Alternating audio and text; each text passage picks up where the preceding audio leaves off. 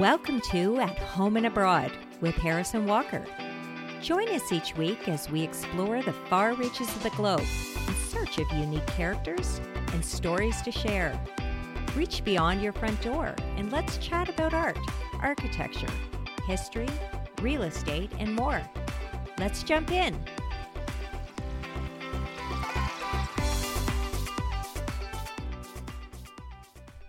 Repositories of books, either for loan or for sale, have always been a place of quiet congregation. Libraries and bookshops have provided the context for contemplation, exploration, and even meditation for centuries of literate human society. What draws us in? Is it the window displays of new titles or the many untold treasures that lie waiting inside? Even with the unlimited access to information online these days and next-day door delivery of the printed word, these brick and mortar bastions of knowledge and storytelling stand firm, offering up new horizons to the reader. It is not without struggle, however. Libraries continue to have to prove their worth and bookshops their relevance in order to keep their doors open. So why are we still attracted to the hands-on experience of searching out the next good read? How have libraries and bookstores added to the human experience over the ages? Tune in as we explore these questions with our guest, award-winning author Elyse Friedman, and attempt to uncover the mysterious appeal of the book lovers' sanctuaries.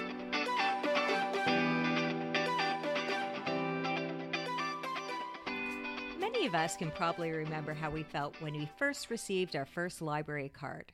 For most, it was likely our very first piece of identification and the very first membership we could claim. There was likely no picture on it, but that little card offered boring privileges and the associated responsibility of caring for the books and promise to return them. It was a small step towards the responsibility that adulthood would soon demand. It made us feel grown up. Mm-hmm. You know, I can remember my first library card. I remember how exciting it was to borrow books. I'm not quite sure if it was the books themselves that I was so excited about or the fact that I didn't really need my parents to check them out for me. Maybe a little of both. Yeah, I just felt really grown up having an actual real plastic card that I could put in my very cool Snoopy wallet. But now, of course, my library card is virtual. True. It's online now, isn't it? Borrowing books always came with that panicky feeling when I couldn't find all my books that were due to be returned. I found the threat of a potential late find very stressful. It actually caused me a lot of stress over the years, even through grad school. You might be surprised to learn this, but I was a pretty disorganized book borrower. That actually does really surprise me, Walker. Today, that stress has been redirected to the odd unpaid parking ticket that can be found at the very dark bottom of my purse. Yeah, those parking tickets seem to have legs. They're always disappearing. So do you still borrow books from the library, or do you try and avoid that stress now? I do borrow books from libraries, but the books that I tend to want happen to be books that are already on hold for other people. Mm-hmm. So I would say I'm more of a book buyer now. Do you know, I actually had a professor in university who claims to have never had a fine from having an overdue library book. How is that even possible? I mean, I never had many fines, but I'm sure I had one or two. Well, I'm not quite sure how he did it, because if you knew him, you'd know he was a wildly absent-minded person. But I guess when it came to his library books, they were always in order. Well, I guess that's something to be proud of, a positive legacy there. But I wouldn't feel very bad if I were you, though. The most overdue library book known was 288 years late. Wow. Okay, that makes me feel so much better. I can remember one time I misplaced a library book for quite some time. I just couldn't find it. And when I did find it, I took it back to the library and found out that what I owed actually was an amount that was higher than the value of the book to replace it. So that ancient book, was it ever returned? It actually was. The Guinness Book of World Records says that this book was returned to Sydney Sussex College in Cambridge. It was borrowed in 1668, and as I said, it was returned just under 300 years later. And just for context, 1668 was the year that Sir Isaac Newton built the world's first reflecting telescope, and also when one of the world's oldest central banks was established in Stockholm, Sweden. So this was a really long time ago. Yeah, so you've got me here. I have to ask, what was the book about? It must have been something pretty special to hang on to it for almost 3 centuries. You would think so, but the translated title of the book was Various Historians of the Northern Germans and of Neighboring Peoples. It was borrowed by Colonel Robert Walpole, who was the father of Sir Robert Walpole, who is regarded as the first Prime Minister of Great Britain. And Colonel Walpole borrowed it when he was an undergrad student, just like you were saying. A writer who was writing Colonel Walpole's biography found this book while he was conducting his research. Well, that's nice of him to return it, I suppose. I wonder why he didn't just hang on to it. Yeah, I did actually discover why he returned it. The descendants of Colonel Walpole preferred him to return it to the library in Cambridge. Oh, I see. Well, Did you know that I read that the Guinness Book of World Records and the Bible are the books that go missing the most from libraries? The Guinness Book of World Records, I can totally understand because that was a go-to book for me when I was young. But the Bible? Yeah, I know, right? I would have thought that the Bible would have been a book that would be easily accessible to enough people that it wouldn't warrant stealing. And anyway, what about the part thou shalt not steal? Right? That doesn't make any sense. Very good point, Walker. Well, both of us have spent so many years in school. I think it's pretty safe to say that you, like me, probably feel like libraries are your second home. Yeah, I do. And this is probably why I feel so comfortable in bookstores as well. Absolutely. I love book browsing in either libraries or bookstores. And, we often say about ourselves that we're sort of lifelong learners. So I'm in heaven when surrounded by books, whether it's in a library, a bookstore, big, small, new, used. It's just a feeling of unlimited freedom. Yeah, I feel the same way. It could be, though, that, the archaeologist in me somehow finds books very mysterious. All those words and all those pages, and they're tucked between 2 covers, and then they're sort of up there on the shelves, all hidden away. The big bookshops these days, though, they're obviously great for all the variety of products that they offer and also experiences. You can just plop down on a nice, comfy armchair and get your coffee from the coffee shop that's in there and just be pleasantly distracted by people watching. There's a lot more there than just books. You can even buy a bathrobe at my local big bookstore. To sit in the chair and read your book? I'm sure you probably could, and I'm sure it's been done, though it's not something I would be really into. Still, it's the smaller independent bookstore that still has my heart. The soul of the owners on display in their windows, showcasing all their new favorites. And it's just a much more intimate experience. It's almost romantic when browsing in a small bookshop. It's really, truly one of my favorite things to do. Yeah, and of course, when you purchase a book from a small independent, you're supporting a small business owner and their families too. Now, we have a gorgeous little children's bookstore in our neighborhood, Mabel's Fables. Oh, right. It's one of my favorite memories. Taking my children when they were growing up to Mabel's Fables. It's so colorful and cozy and inviting. And it was like walking into this magical storybook cottage. And upstairs, there was story time that was offered to children in these oversized chairs and stuffed animals, huge stuffed animals everywhere. There's even a store cat who, of course, was named Mabel. That is amazing. I'm not sure if I do remember the store cat. I think every store should have a store cat. I think so. I love that shop, Mabel's Fables. I actually took a children's fiction course there a million years ago. Oh. But it really, truly is a fixture in the neighborhood and much, much loved by everyone, all the residents. The bookshop has been a mainstay of most high streets and a cornerstone of community. I read in my research that the English writer Sir Philip Pullman, who's the author of The Golden Compass, which is an excellent read, by the way, described independent bookshops as the lantern bearers of civilization. Well, that is a pretty powerful statement. That's true, though. When I was growing up, libraries were the only source when you needed information. Libraries and, a set of Encyclopedia Britannicas in the basement. Oh my gosh, the Encyclopedia Britannica. They were so handy. I think it was the only source listed on all of my early school projects, right? I know. And a good source it was. It was. Yeah. Research beyond the basement always required a trip to the library, though, no?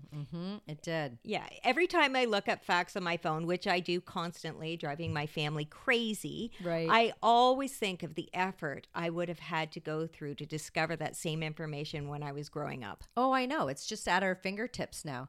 Do you remember the dreaded microfiche? How can I forget? For some reason, the microfiche freaked me out. Like if you had to do class trips to the library to research a project and it came up that one of your sources was on the microfiche, I would panic and choose another topic. I could not deal. Oh, I still am not 100% sure how to move it around up and down. And because I think you had to do it the opposite way that you wanted to go. There was something super freaky about the microfiche. I'm not sure if maybe it was the technology that freaked me out because computers at that time were not household staples, right? No. So yeah, totally freaked me out. My kids wouldn't even know what a microfiche was at this point. I don't even think they would be able to use the Dewey Decimal System. They wouldn't even know what that was. But I guess they don't really have to because everything is online these days. Periodicals, scientific papers, theses, newspapers. I mean, you can find pretty much anything online. And even libraries have extensive content online.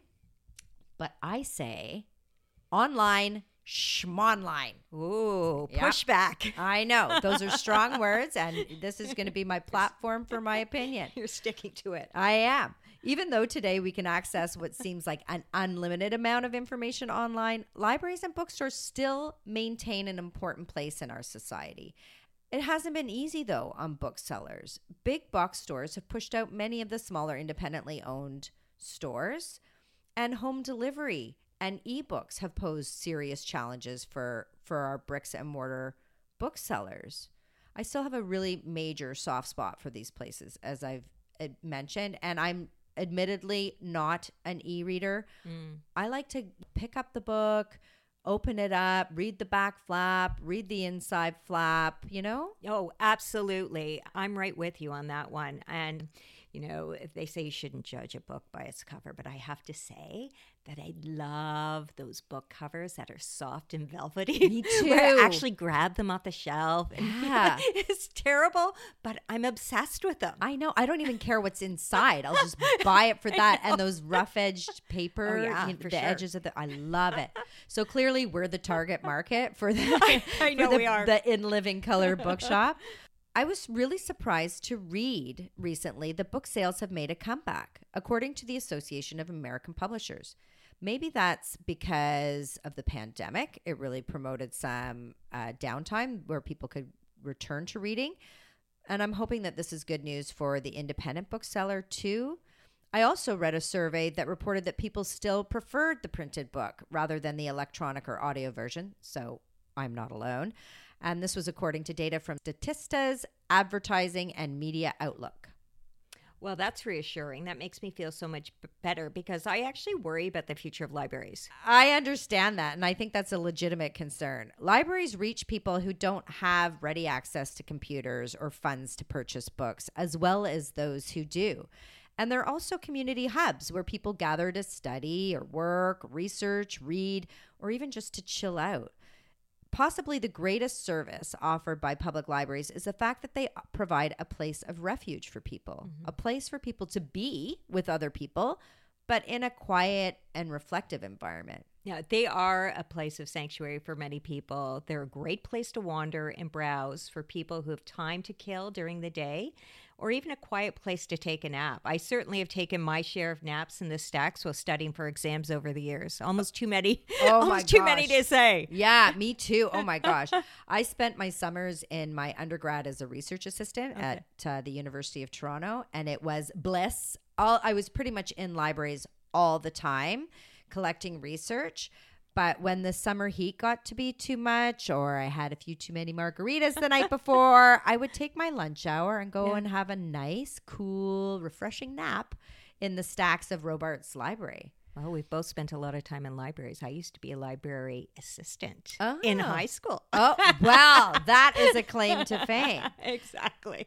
Napping really isn't an option in most bookshops, though, but they too serve as a place for people to meet and connect. Yeah, I would think that the addition of coffee shops and comfy chairs would promote extended stays. Yeah. And that they've made bookshops even more popular with a single crowd. Like, just think of the bookstore scene when Harry Met Sally, when Carrie Fisher says to Meg Ryan, someone's staring at you in personal growth. Mm-hmm. Like you said, they can be romantic spots, They right? really can. Or at least the place where the spark starts. Yeah, absolutely. I read about one American couple, actually, who met at a Detroit bookstore in 2016 and got married in the store in 2017.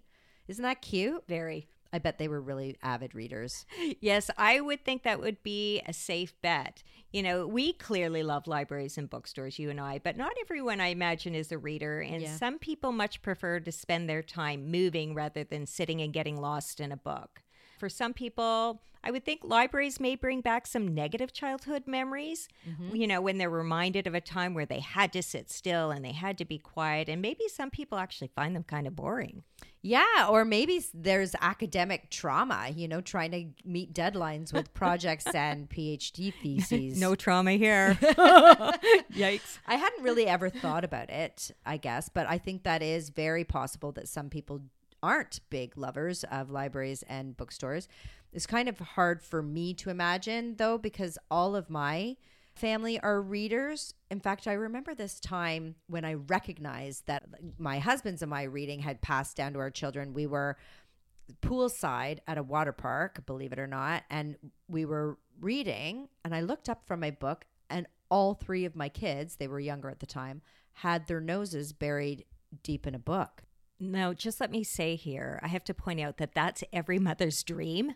No, right? And especially in a water park. But it was a beautiful thing, not only because you want your children to have a love of reading, but also I could just sit and be quiet with my own book. But I would think that even if you weren't a reader, a lot of the bigger bookshops do offer something. Like, for example, my best friend, she's not a big reader. Her kids aren't big readers, but she still values a trip to the big box bookstore because they offer so much more now in terms of housewares and gifts and all that sort of stuff, like even bathrobes, like we were talking about before. Mm-hmm. So perhaps libraries and bookstores have shaped all of our lives, whether we're readers or non-readers. We're so fortunate today because we have the opportunity to explore this further with Elyse Friedman, a critically acclaimed author, poet, screenwriter, and playwright based in Toronto, Canada. Her most recent book, entitled The Opportunist, will be on shelves as of November 29th. Welcome, Elyse. Thank you for joining us today. So, Elyse, I've always believed that great authors must also been avid readers themselves. When you enter a bookshop, what's your strategy or plan? Is there a certain section you gravitate to first, or is there a section that you avoid? I mean, it probably depends on the store. So if I'm going into like a beautiful small indie like type books or queen books or flying books, I will go right away to the tables, the curated shelves and the curated tables, because I know that the owners of those stores are really like I trust their judgment to show me what's new and interesting, and they'll have staff select, so I'll go straight for that. Okay. If I go into a store like the Strand, which is incredible, I don't know if you've ever been there. It's in New York. They call it 18 miles of books. It's just massive. There's millions of books. Read about it. Yeah, it's incredible. Then I'll just wander, like, you know, it's like going to a fair. Like you can just wander the aisles and see where they take you. There's no real plan. You meander and you find treasures.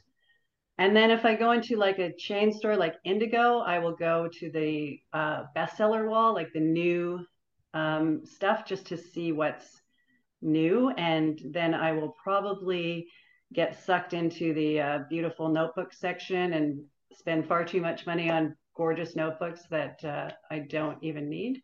What And is it maybe buy about a scarf. notebooks? Yeah, right? The I notebooks, the mean, scarves. yeah. I have too many. I see beautiful blank notebooks but then I end up like writing notes on my phone. So there's no justification for it. So it just depends on the store, I guess. Okay, good to know. So, do you have any favorite childhood memories of visits to bookshops or libraries? I That do. I do. I have a really strong and good memories of going to the library when I was little. So my mom would take me sometimes, and I remember her being pleasantly exasperated because we could only take out 5 at a time. Mm. And I would read them in 3 days and we'd have to go back. So just having alone time with my mom to go to the library was great. But I have this really strong memory. So we grew up in North York, and at the North York Public Library, there was an auditorium in the basement with a baby grand or a grand piano. And my dad is musical, and we had like this really cruddy little upright piano in our place that was always perpetually out of tune. So we'd go and get books, and then we'd sneak into the auditorium, and I would read, and my dad would play this beautiful piano, and it was great. And if my brother was there, he'd like, or my sister were there, they'd run around in the auditorium chairs and play, and I would read and listen to and play. So it was really nice. Beautiful family memory. Yeah. Oh, and the bookmobile. Do you guys remember the bookmobile? Yes, Yes. yes. One of my favorite memories is the I bookmobile. forgot about the Right? bookmobile. Oh, I Ah, love the bookmobile. me too. And yeah. every week it would show up at we lived on a street that had a little strip mall at the end, and the bookmobile would park in the parking lot, and it was so close. And just going into the bookmobile was great. I have a good memory of that. Me too. Absolutely. And when you're a fast reader, I kind of have similar childhood memories, especially about having to go to the library often, because you Right. would get your stack of 5 and then you'd zip Yeah. through, and you're normally reading a series and you have to get the next one, like whether it was Nancy Drew or whatever, but I'm really Yeah. kidding myself. But do you think that you have to be an avid reader to enjoy libraries and bookshops, or do you think there's another kind of draw or appeal? I mean, I think personally, I think there are books for everyone. Some people don't want to read fiction, but I guarantee you that in a bookstore like the Strand or in any library, there is a book for everyone, Yeah. whether it's a biography or a how-to or uh, a science book. Like there's you don't have to be like an avid fiction reader to appreciate these spaces. No, I think they're for everybody. Yeah, I think you're right. And sometimes I guess from my perspective, because I am a fiction lover and a nonfiction lover, Mm-hmm. that's sort of where my viewpoint is. But you're right, there is a book for absolutely everybody. So how would you say that books and bookshops have influenced your career as an author? I mean, in many different ways. I mean, books, of course, have had a profound influence on my life. They've been so deeply important to me ever since I was a kid. Like I connected more with the people in books than I did with the people who were around me. I really did. And maybe kind of still do sometimes. So they were hugely important when I was like a messed up teen. Like I'm convinced that characters in books really saved my life, Yeah, actually. And then for inspiration, like just for a love of words, when you're reading good writing, it's just so inspiring. it really And truly is. yeah, and in terms of bookstores, I mean, I would, when I was a teenager and I would be kind of like lurking around readings, because bookstores have events, right? It's not just shelves full of books. Mm-hmm. I would, kind of sneak into these readings and stand at the back and be very nervous and see authors read from their books. So it was also, exciting in that way and communal and yeah, I think they've had a huge influence on me. Yeah, and with readings too, it's like a full experience. You're seeing where those characters that you so deeply connect with, where their origin story is in the author. So that's a whole other side to reading. Do you have any examples of books that really stand out to you either in your childhood or your youth, or even Oh, now? yeah. Yeah, I mean, in my youth, like the Anne of Green Gable books were very important to me. Yeah. And, my father is a Holocaust survivor. And so I read The Diary of Anne Frank. And being a Canadian kid and also the daughter of a Holocaust survivor, I've always felt that I was kind of torn between these two Annes, or sort of part of both of those Annes. So those Annes were huge in my childhood. Those were important books for me.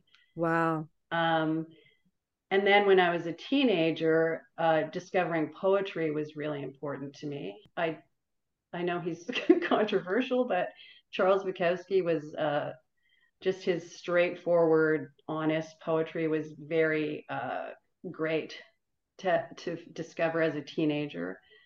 And J.D. Salinger was hugely important to me as a teenager. I loved his oddball outsider characters, and they made me feel like I wasn't alone in the universe. Like they were very, very important. Absolutely. And because when we are teens, we don't know yet that there is such a vast spectrum of personality and people. We think we have to conform to whatever we're seeing in our high schools. And, perhaps when we were in high school, it was even that much more delineated by what you wore and what music you listened to and that kind of thing than even it is today. So, yeah, seeing those characters represented in literature, certainly I resonate with that. That had a similar impact on me. Yeah. Yeah, I think one huge value to literature is that it tells people, it reaches out into the reader's mind and heart and just says, or it can say, you're not alone, because you can feel isolated, or like you say, in high school, not connecting with the groups around you, and you can find a confederate in a book, like somebody who you relate to, and it's very, it can be very important. Now that Yeah. I'm older, like I read very widely, and there's not one book that's a standout. I just love so many books. But coming up as a kid, there were certain books that were really, really crucial. Yeah. Life-changing. Yeah. And you said too, something really interesting, I think, that you can almost find community in the book that you're reading. And I think that perhaps in the pandemic, people look to reading even more maybe than they did before, had more time to, and were able to find community when they were perhaps more isolated. Yeah, I think that's true. I think there were a lot, books did well in the pandemic because people were stuck at home and because they had time. I mean, so many people love to read, but you know what it's like. We have like crazy busy lives, and it's hard to find time. So yeah, I think that was a huge thing in the pandemic, just to sink into a book. Absolutely. And I also think too, it's the lack of time, but it's also screens. Like I know Yeah. for me personally, I've had to carve out time and really limit my screen, put away my phone or laptop or Mm-hmm. whatever it is, to go back to just the old practice of reading. I'm not an e-reader or anything like that, but just to open that book and, dig in and get comfy and, but really have to mindfully put those screens away. Do you have that same sort of? I do. I mean, I love TV. I love narrative in any form. So it's really easy to get sucked into that world. I do not have any screens in my bedroom though. So I don't keep my phone in my bedroom at night, and I don't have a television or a computer in my bedroom. So that's the reading space. I go into bed and I read every day in bed. But in the evening, like there are a lot of times when I'm watching Netflix or something, and I could be reading, but Could be reading instead. Although there are some very interesting things on Netflix these days, there right? are. And all streaming services. There's Mm, always something new to dig into there. sure. So why don't you tell us about your new novel? Okay. It's called The Opportunist, and it's a literary thriller, which you can read in two different ways. You can read it as a straight ahead thriller. It's a page turner, lots of plot twists and turns, and it's fun. It was very fun to write. Or you can also read it on another level because it's very much about who holds power in the world and how that power can be abused.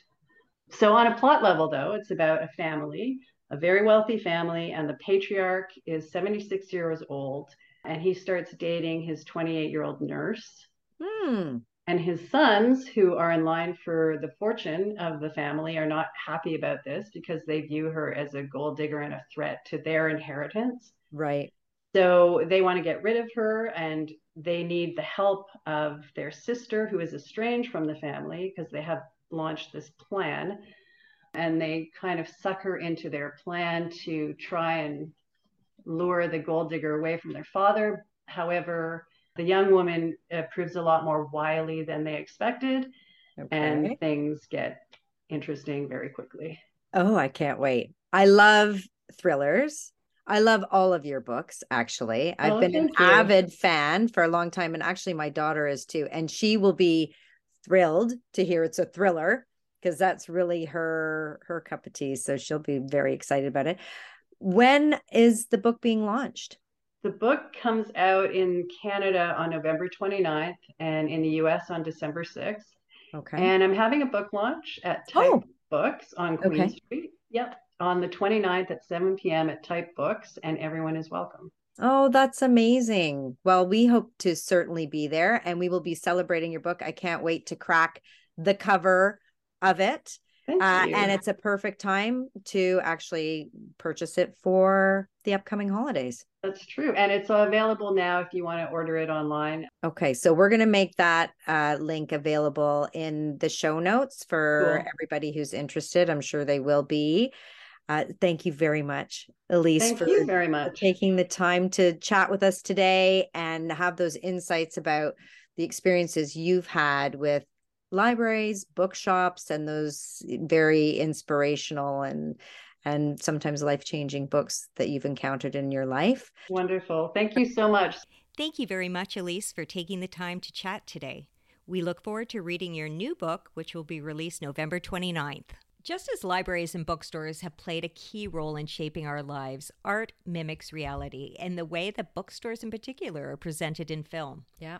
Do you remember the rom-com You've Got Mail, Harris? Yeah. Starring Meg Ryan, Tom Hanks, in that 1998 film? The David and Goliath story played out as the little independent children's bookstore struggles to stay alive in the shadow of a giant corporate bookseller, Fox Books. Spoiler alert here. It ultimately ends in a love story between the two shop owners. See, romance again. I'm not a big romantic comedy fan, but I do remember this movie pretty well. Right. I'm starting to think that this could have easily been a Valentine's Day episode in some respects. I know. A lot of romance. Here's another romantic example for you. In Serendipity, a film released in 2001 featuring John Cusack and Kate Beckinsale, fate and books are intertwined as the female protagonist writes her phone number in a book and leaves it at a used bookstore in New York City. She's relying on destiny to allow the book to find its way back into the male lead's hand. Only then would she know if they were fated to be together. Now, I bet you can guess how it all turned out. I certainly can, because it's how all romantic comedies turn out, but I won't give it away here. I think I must put Serendipity on my must-watch list, though. I'm not much of a romantic myself, but I do appreciate the romance of a bookshop setting. And clearly, bookstores, like libraries, are an intrinsic part of our history. Film's done a great job of mirroring how so many of us feel about them, and definitely some novels have done that too. I recently read The Midnight Library with my alumni book club. Have you read that book? I have not read that book. It was written by Matt Haig. It's definitely a little different. It's a fictional novel that's set in an otherworldly library, which is overseen by a very wise librarian in this parallel universe. Mm-hmm. This library is a refuge of sorts, but it's also a wellspring of options for a future life path for the protagonist. It's definitely a different take on a library, mm-hmm. but it's a worthy read. Well, I have not read it. It definitely will be on my to read list. You know, I've never had the opportunity to visit otherworldly libraries. I visited a lot of libraries, many big and small. Others are very grandiose, and, you know, the cute little humble ones I like as well. Yeah, they all seem to have their own unique appeal, don't they? One library always stands out in my mind, and this is the ancient and much celebrated Great Library of Alexandria in ancient Egypt. It's always captured my interest. Apparently, it was one of the largest and most significant institutions of the ancient world, which is something you probably are quite familiar with. It is estimated that it housed 40,000 to 400,000 papyrus scrolls. And just imagining what knowledge was imparted on these documents makes me crazy that it's now all lost to time. The mystery. Yeah. Some think it's now all resting on the bottom of the Mediterranean Sea. The oldest continually operating existing library, though, is not too far away. It's in Fez, Morocco, and it's the Al-Qarawiyyin Library. It opened in 1359. It is the home of a 9th century Quran and a 10th century account of the Prophet Muhammad. There are also roughly 4,000 other rare books there. And until lately, only researchers had access to this most amazing place. But apparently now it's going to be open to the public. Well, that would be quite a trip. It would certainly be quite a trip. I would love to go there. I've never been to Morocco, but it's up there on my bucket list. The oldest existing bookshop in the world is the Livraria Bertrand. And this is a bookstore that was founded in 1732 in Lisbon, Portugal. And this is, again, according to the Guinness Book of World Records. But a close second is in London, England, on Piccadilly. It's Hatchard's. And apparently Hatchard's is favored by the royal family. I'm actually a little bit disappointed that I haven't sought these shops out on my travels to the UK or Portugal, because I imagine they're pretty fascinating and have a pretty cool vibe. I always like to think about, you know, who's walked between those walls and in that front door over the centuries. Oh, that's exactly what I would be thinking as well. I imagine for a lot of people, it'd be like entering a house of worship. Yeah, I would think so. I was also curious when researching this episode, which city one could find the most bookstores in. And the answer really surprised me. Okay, where is it? It's in Buenos Aires in Argentina. It's been called the bookshop capital of the world and has more bookstores per capita than any other city. In fact, in 2015, The Guardian noted that there were 25 bookstores for every 100,000 people there. That's my kind of city. Yes, British author Neil Gaiman once said that a town isn't a town without a bookstore, and I suspect he might have been quite impressed with Buenos Aires based on the number of bookstores alone. You know, there are just so many cool bookshops and libraries around the world. Have you been to any that stood out in your mind? I've been to a few that I've really loved, but there are so many more on my to-see list. It was really kind of hard to narrow them down for this episode. Two of the most atmospheric bookshops, I think, are in the Mediterranean. Okay. One is the Libreria Acqua Alta in Venice, Italy, and the other is Atlantis Books on the Greek island of Santorini. I haven't been to the Venetian shop, but I have been to Atlantis Books, and we actually sought it out because we were traveling through the Cyclades and had run out of books, our family of 5. And also, it's a fabled destination among both travelers and book lovers. So you walk into the shop, and it's wall-to-wall books. Your eyes taken up, down, sideways, back, forth. They have collectibles. They have rare books. They have pretty much everything. And what was really important to us was that they had English books. So we walked out with a stack that day, all marked on the inside jacket with the bookstore's stamp. And of course, the name of the shop is a nod to the legendary drowned city of Atlantis, which some believe to be modern-day Santorini. The Libreria Acqua Alta is also on my hit list because some people call it the most beautiful bookstore in the world. It's known for keeping its books in bathtubs because of the regular flooding of that beautiful city. That's clever. It is. And the name of the bookstore itself means the bookstore of high water. So makes sense. But of course, who could forget one of the most well-known bookshops and oldest bookshops, Shakespeare and Company in Paris.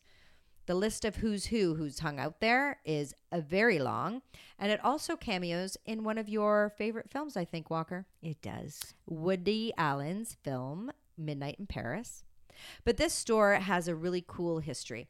It was first opened by an American woman named Sylvia Beach in 1919. It was a hangout for James Joyce, and in fact, Beach published Joyce's Ulysses, Ernest Hemingway, Ezra Pound, and many, many others. During World War II, Nazi occupation of Paris, the store closed because apparently Sylvia did not want to sell books to Nazis. One report states that she once refused to sell to a Nazi the last copy of Finnegan's Wake. The Nazi said he would return in the afternoon to take all of the books and close down her store if she didn't sell him that book. But she was a stubborn gal. And in response to this threat, she moved all of the books upstairs to an apartment above the store, out of his reach. Unfortunately, as a result of her actions, Beach was sent to an internment camp for 6 months, and the store did not reopen. But she survived, and after her release, she reportedly offered the celebrated name of the bookshop to a bookseller named George Whitman. No relation to Walt, I don't think. So Shakespeare and Company opened their doors again in the 1950s, and the store continues to be run by Whitman's daughter, named Sylvia Beach Whitman, who George had named after the original bookstore owner. I Little love romantic, that. eh? I love that. Isn't that a beautiful, beautiful story? It really is. Yeah. Well, definitely. When we think of libraries and bookstores, we often think about the space itself, the building and the books that fill it. But we seldom talk about the sorts of things that get left behind in the books, whether accidentally or purposely. Oh, I'm interested to hear this. Yeah. Why do I always end up with this section? The weird topics. Yeah. Librarians find all manner of things in books returned to their care, and it probably wouldn't surprise you to hear that they regularly find many things like bookmarks and concert tickets, lottery tickets, pressed flowers, even cash, but also postcards and letters that have been delivered and not delivered. Oh, wow. Well, the cash certainly would be a nice little welcome surprise. I know, right? Apparently, though, the postcards and unsent letters are considered fun finds among library staff. I think because they're personal, they tell a personal story that can sometimes be intriguing. Mm-hmm. Librarians often find weird and wonderful stuff too, though. Are you ready, Harris? I don't know if I actually am. Okay, so some of the weird and wonderful things they found are condoms, Gross. personal hygiene products, Again, gross. positive pregnancy tests, many sharp things, including knives and tin can lids, divorce papers, racy photographs, and I think the scariest thing that I've read that have been reportedly found by librarians is a vial labeled smallpox sample. Oh, that's a wonderful thing to find in the pages of your book. That's terrifying. I know, it really is, isn't it? Yeah. Do you think people intentionally leave these little gifties for the library staff to find? Oh, I have no idea about that. I think you'd have to speak with the librarian themselves. But Sharon McKellar, who's a librarian in Oakland, California, is looking, though. She keeps a collection of over 350 items that she's discovered, and she keeps a public webpage so that the owners of the items have the opportunity to claim them as well. She's found photos and grocery lists and receipts and all sorts of little things that they're tiny episodes themselves in the owners' lives. Beside these sorts of things that we find in books or that librarians find, we also inadvertently leave traces of our lives on the pages of a book. We aren't allowed food and drink at most libraries, and for good reason. But people often snack at home while they're reading. And it isn't surprising that food remnants from time to time end up between the pages of books that have been borrowed. Yeah, I always think that's kind of gross when I come across like a big smear of somebody's long ago lunch when I'm reading my library or used book. I know. It sort of stops you in your track when you're reading, right? But it's not just a splash that librarians report finding, though. They found Cheetos and Pop-Tarts and cheese slices, bacon strips, cooked and both uncooked, and also pickle slices. That's insane. It's almost like a whole sandwich. I know. I was just going to say, you got the bacon, you got the pickle, you got the cheese. I don't know about the Pop-Tart, but like seriously, were they using these food items as bookmarks? I can't imagine that the books would have been in very good shape. Yeah, well, bacon for sure, but I don't know if the strip of bacon was actually serving as a bookmark, but you can just imagine, right? Oh, absolutely. I wonder if bookstore staff have that same experience. Personally, I've never found anything in books that I've purchased from a bookstore. Have you? No, I haven't either. But apparently they do come across things from time to time. Perhaps it was more common in wartime because spies may have used books in libraries and bookshops to pass messages. Did you know that the U.S. government sent librarians undercover to gather intelligence in World War II? I did not. Yeah, librarians could naturally make the rounds overseas in search of information without raising too much of a ruckus, and they did this most notably in neutral Lisbon. Yeah, current German newspapers were especially in demand. Well, that makes sense, but who knew that our librarians' work could be so dangerous? I've also heard of librarians who risk life and limb to save and care for their books in wartime. When I was researching this episode, I came across a group of rebel librarians, 2 words you don't hear commonly put together, who rescued books from the rubble of war-torn Syria. Even under threat of shelling and snipers, these librarians collected books and started a library in the town of Daraya. It quickly became a refuge for this community, a beacon of hope in a dark time. Wow, that's quite a story of heroism and community. It almost is it would be a great plot for a movie. It would. Yeah. Books, bookshops, and libraries are cornerstones of culture, of connection, and the continuation of human story, really. I heard that even Ukrainian book publishers continue to publish despite the ravaging of their lands. And, every time there's strife and war, so much of our global cultural heritage is lost. Yeah, it's really sad, actually. But it does underline the importance of the bookstore and the library, doesn't it? They are keepers of culture, the protectors of the published, critical to both local residents, but also to the world. And I, for one, am never going to underestimate my librarian or bookshop clerk, though I don't think I ever really have. I've always found them to be so helpful and knowledgeable and, of course, usually very well read. Libraries are an ancient institution whose origins stretch back to antiquity that not only house beloved books, but also safeguard cultural treatises, rare collectibles, and perhaps other less-known tomes. Beyond this, libraries serve as gathering places where people can find sanctuary, and the librarians are the keepers of that peace. Bookshops, though they have now morphed and expanded into more broad and diffuse shapes, still retain their magic, particularly in the small independent stores that pepper our planet. These institutions have played a role in the promotion and development of significant and stupendous literary talent, but they've also featured quite prominently in popular culture such as films and even novels themselves. So let's brandish a bevy and toast our purveyors of the written word. Our world would be much less magical without them. Thank you for joining us at Home and Abroad with your hosts, Harris and Walker. Follow us each week as we continue the conversation.